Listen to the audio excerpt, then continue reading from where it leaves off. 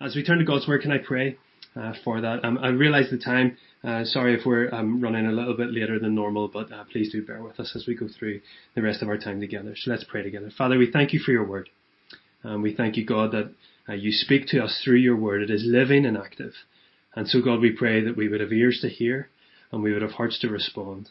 And Father, I pray that if there's anything here that of my creation, Father, would it strip away and would your Word stand at the test of time? Would your Word penetrate hearts, we pray. And so it's in your name and for your glory we ask these things. Amen. As I mentioned today, then we're going to launch this new series by picking up where we left off in chapter 6, verse 8 of the book of Acts. And so we're going to be seeing the beginning of the church on the move as we watch the church in Jerusalem disperse.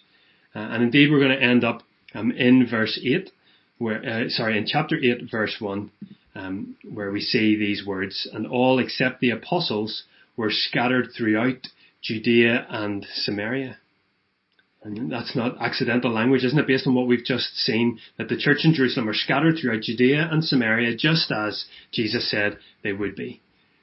However, the circumstances that brought about that scattering are far from comfortable reading. Indeed, the beginning of that verse in chapter 8, verse 1 starts like this: "On that day, a great persecution broke out against the church in Jerusalem, and all except the apostles were scattered." And so what we're going to see this morning is the church in Jerusalem was scattered as a result of a follower of Jesus losing their life for their rock-solid faith. And so this is the story of Stephen. He was the first Christian martyr. And so far this doesn't sound like a good news story, but this is far from a story of defeat. See, rather, what we see in this account, and when we see this account in the context of the big picture, not just the big picture of the book of Acts, but God's plan for his gospel to spread throughout the world, then actually one of the great realities we see through Stephen's story is the wondrous truth of God's big plan. And we see this in at least three ways. We see God's big plan through Stephen's speech, where we see God's plan in the past with the gift of hindsight. And we see most of that in the majority of chapter 7. And we see God's big plan in Stephen's example in the present. We've read some of that. We're going to pick it up again at the end of chapter 7, end of chapter 7, where we see Stephen's character and God's plan in his life. And finally then, even in Stephen's death, we get glimmers of hope for God's plan in the future as we see how that points us forward to how God will continue his plan. And so can I encourage you to spend some time in these chapters on your own when you can. As I mentioned earlier, there is so much that would be helpful for us to see together, whether that's spending time looking at the character of Stephen, or thinking about the boldness of his speech, or even comparing the fury in the Sanhedrin compared to his graciousness and peace. Or the details even then of his speech, that Old Testament overview that he sweeps across centuries of history. Well, what does that teach us? And so we'll touch on some of these this morning, but we'll only really scratch the surface. So please do spend some time digging deeper to exploring some of these themes. We're going to pick up on some of them in our life groups this week, but please do engage with that if you can on your own. But for this morning, we're simply going to overview Stephen's speech in chapter 7, and then, as I mentioned, we'll spend a little time in the verses around it. So in the circumstances that lead to that speech, and then the outcome of that speech. And as I said, in doing so, I think we'll see God's big plan, which is clear when we look at the past, his plan which is clear when we see it in the present, and his plan which is outlined for the future. And so let's begin by thinking about God's big plan in the past. And so if you have your Bibles open, please do turn to Acts chapter 7, and you'll see from verse 2 right through to the end of verse 53, we have this record of Stephen's speech before the Sanhedrin, which is the Jewish ruling council. And this speech is taking place in Jerusalem, and we read the circumstances that led to him making that speech, but for now we're just going to focus on the speech itself. And it's a wonderful speech. If you ever wanted a truncated summary of the whole New Testament, the Hebrew Scriptures, this is a great place to start. Because you can see right from the start of the speech, Stephen takes his hearers back to the very beginning of the Israelite nation with the calling of Abraham. And so we have it recorded for us in Genesis 12, which Stephen does quote from, but we see it here in Acts 7, verses 2 and 3. And so let's read those verses together. So Stephen says, he responds to these claims and he says, to this he replied, "Brothers and fathers, listen to me. The God of glory appeared to our father Abraham while he was still in Mesopotamia, before he lived in Haran. 'Leave your country and your people,' God said, 'and go to the land I will show you.'" So Stephen starts this speech by going back to the foundation of the people of Israel, the people that God had chosen to be his people on earth. God had promised in this covenant with Abraham that he would be their God, that he would bless them, and that they would be a blessing to the world. And they would be that blessing to the world by how they displayed God's love and God's holiness with their whole lives. And part of that blessing was going to be the securing of a geographical territory, a land that they could call their own, a physical space for them to live out this radical covenant relationship with their God.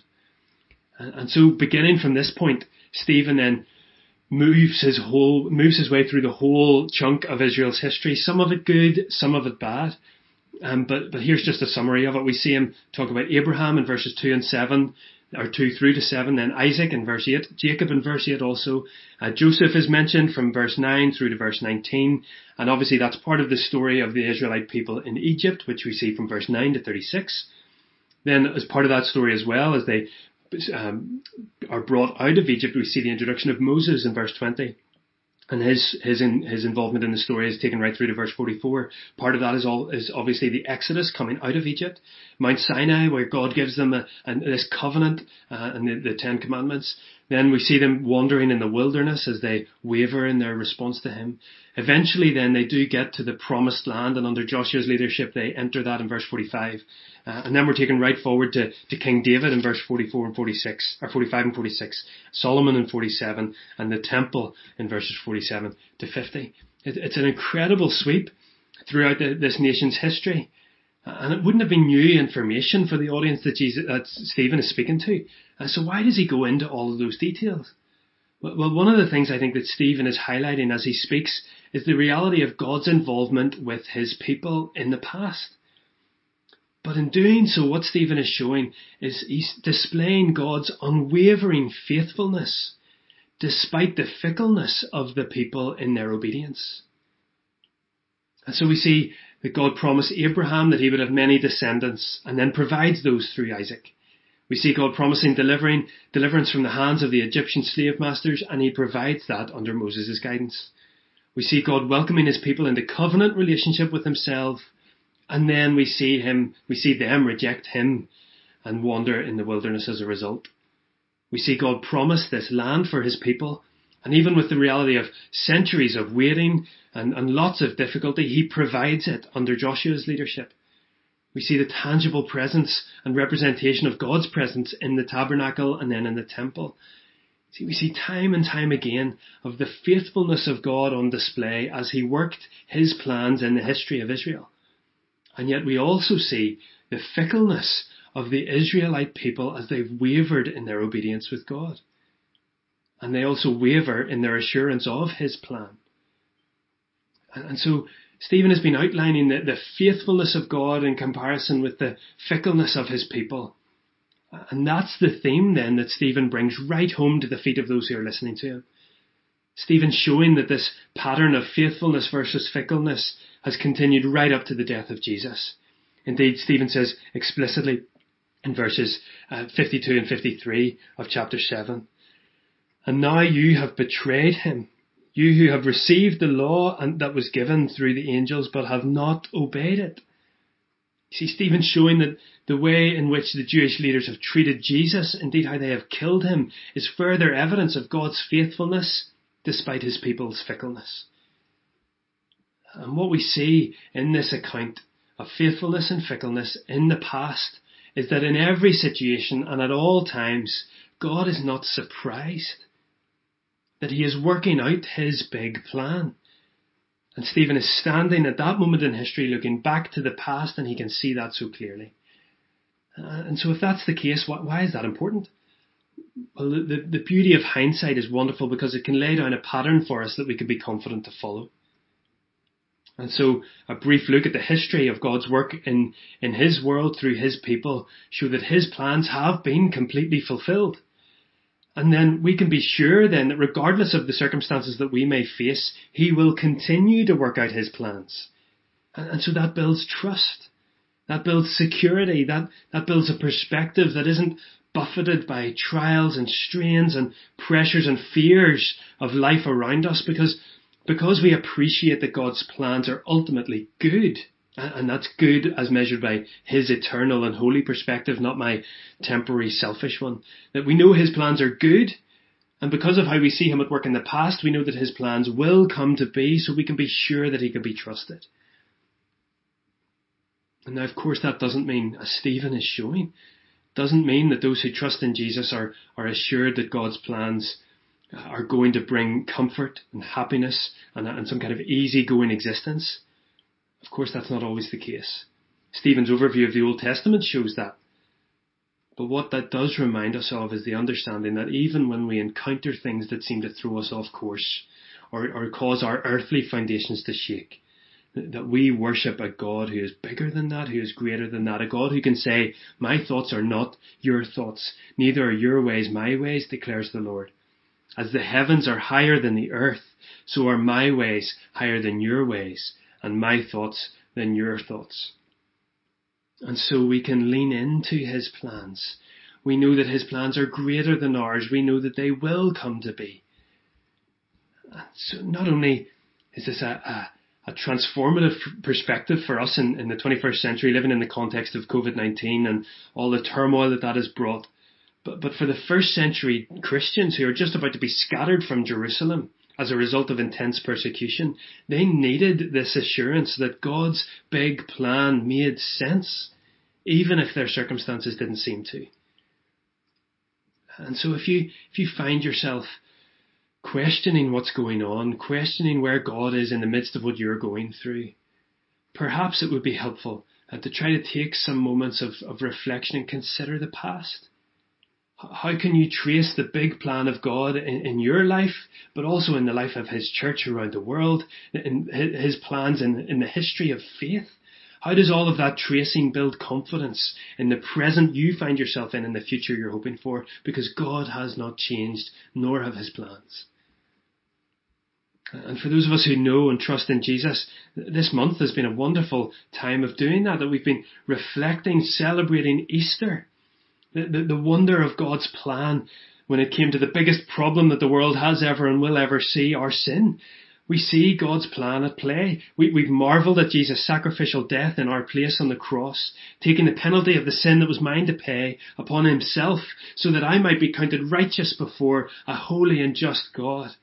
We've recalled the mind-blowing events of Jesus' bodily resurrection on that first Easter Sunday, proving that he has defeated sin and death. And therefore he is worthy to be called Lord and King of my life. And so in that most important, in that biggest sense, we can look to the past and see God's plan so victoriously worked out. And so through Stephen's example, we get this wonderful perspective that he's showing that throughout all of history, God's plans are being worked out. And this is more than a history lesson. It's a roadmap of God's plans being fulfilled, showing that despite God's people's fickleness in their response to him, God is unendingly faithful, and he is working out his plans. And another reality we see from this account, and on a more personal level as we zoom in on Stephen himself, is God's big plan in the present. See, as I mentioned earlier, we could spend a huge amount of time exploring the character of Stephen and his example of the Christian life. But for now, I just want to simply highlight the number of times we see his character come to the fore, even the number of times we see Stephen being described as full of something. And just look at some of these examples with me. So we see in chapter 6, verse 5, they chose Stephen, a man full of faith and of the Holy Spirit. Now Stephen in verse 8, a man full of God's grace and power. In verse 10, some argued with him, but they could not stand up against the wisdom the Spirit gave him as he spoke. Verse 15, all who were sitting in the Sanhedrin looked intently at Stephen. They saw that his face was like the face of an angel. And then towards the end of the encounter, but Stephen, full of the Holy Spirit, looked up to heaven and saw the glory of God and Jesus standing at the right hand of God. Verse 59, while they were stoning him, Stephen prayed. In verse 60, then he fell on his knees and cried out, Lord, do not hold this sin against them. See, Stephen is shown as an incredible man, full of God's Spirit, full of God's grace and power and boldness in declaring his word, full of an eternal perspective and vision, full of forgiveness right to the end. It's truly remarkable.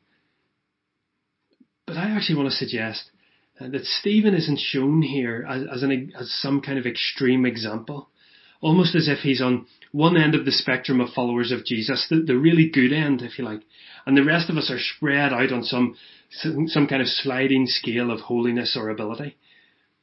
You see, the aspects of Stephen's character that we rightly admire and that we wish that we could emulate in some way, they're nothing to do with Stephen himself.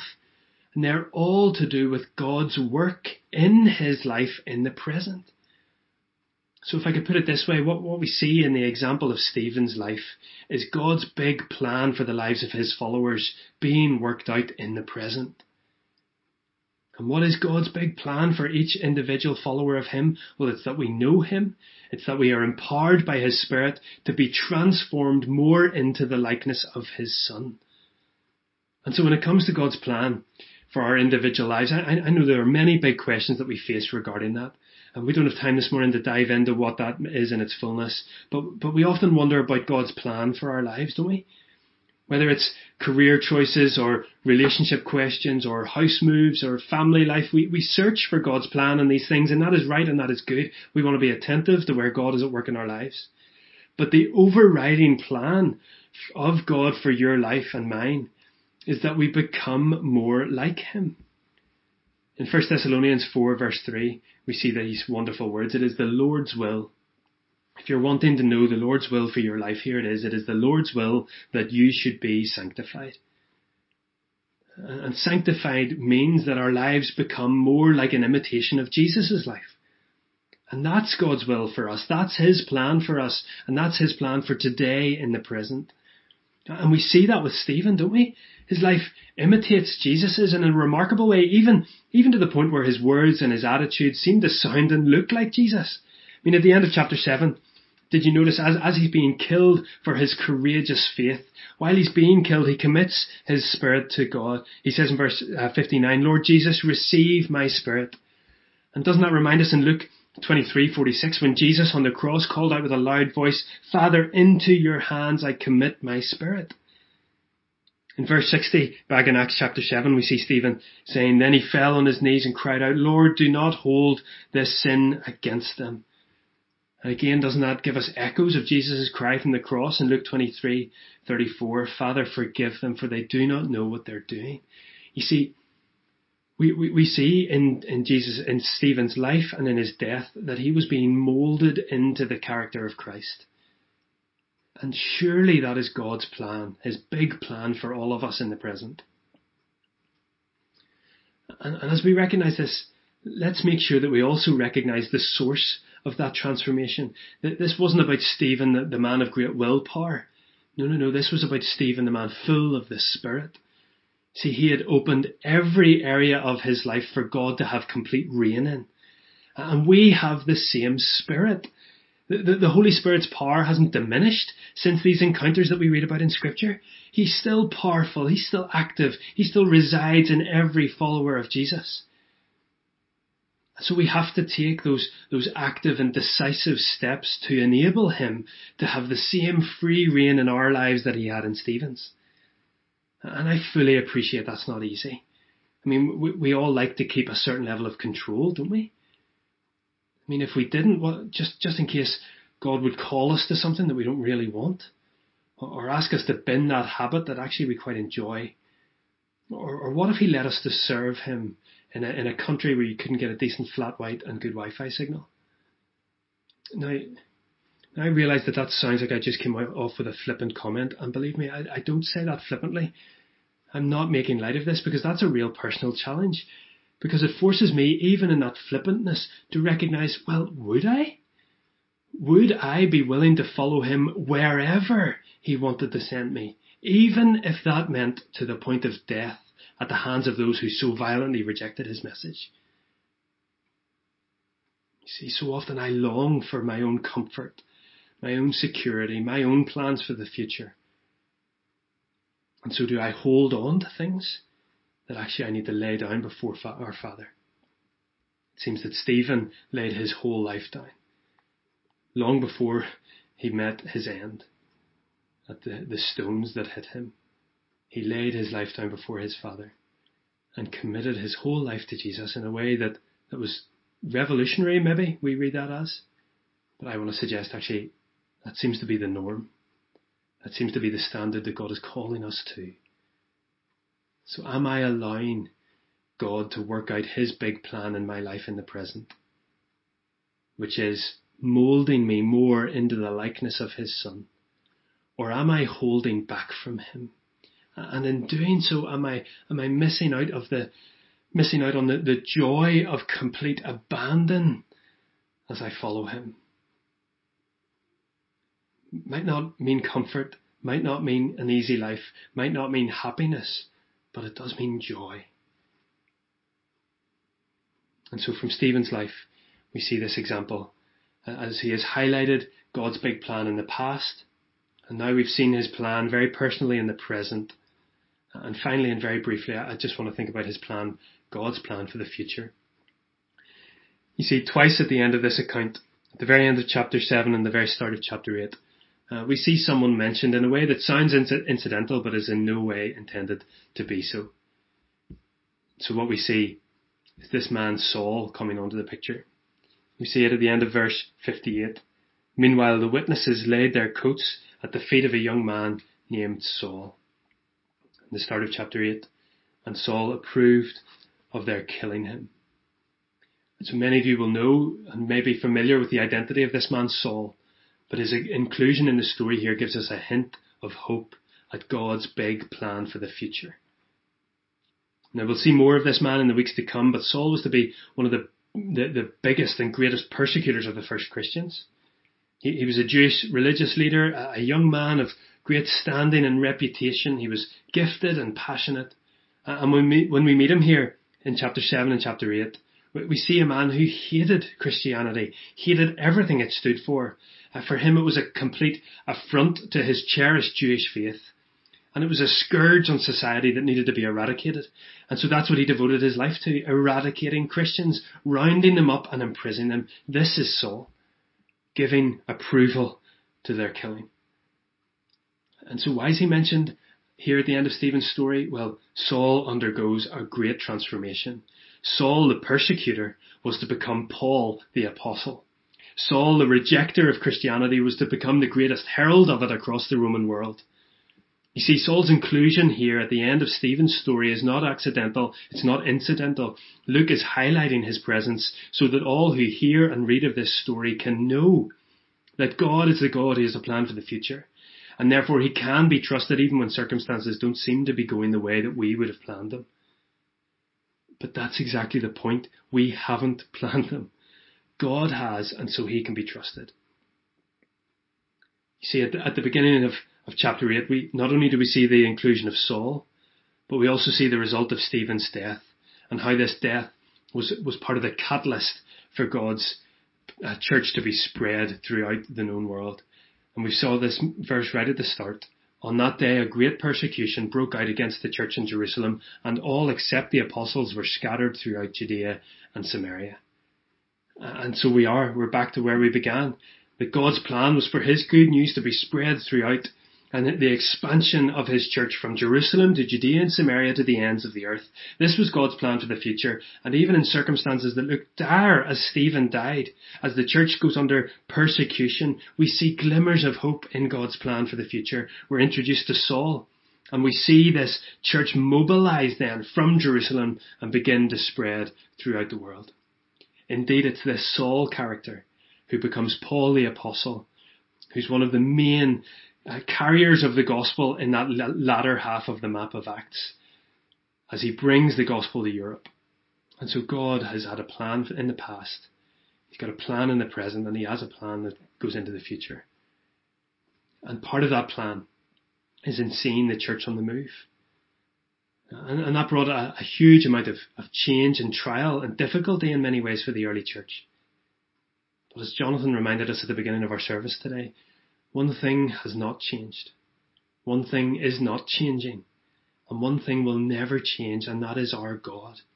And the mission he is on to spread his good news to the ends of the earth. That was his plan for the future of the Church of Jerusalem. And because we can look to the past and see his plans completed, because we know his work in the present, we can be sure that his future plans will come to pass. He will continue to build his church and spread his good news. And so for those of us this morning who have put our trust in Jesus, for those of us seeking to follow him in the present, we can have a sure and certain hope for the future. And therefore, let's be people who are working towards God's good plans. Let's be people who are continually offering ourselves to God to be used by him in any way he sees fit. And let's be people who tell of his good news to a world that watches on. Indeed, could we say, let's continue to be the church on the move, following God where he leads us, guiding him, or letting him guide us to wherever he may take us. I know that might not be comfortable, but it will be good, because those are God's plans and God is always good.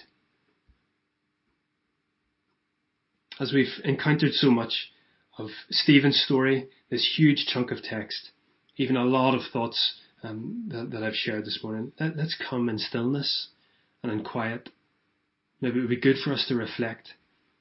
Maybe already you want to be starting to think through some of the things in the past where you have seen God's plans come to fruition. Or maybe you find yourself in the present, needing to let go of some more stuff that we are clinging on to ourselves, so that God will have more space in our lives to shape us more into the likeness of his Son, and therefore more active for him, for his kingdom. Or maybe you are waiting for God's plans for the future. Maybe you're excited about where he's leading you, but frustrated with where you are. And so let's pray, knowing that we come to pray to the God who will work out his plans. And let's humble ourselves before him as he works out his plans and we lay down ours. And so let's spend a moment in quietness, and then we'll pray together, and I'll close us with prayer.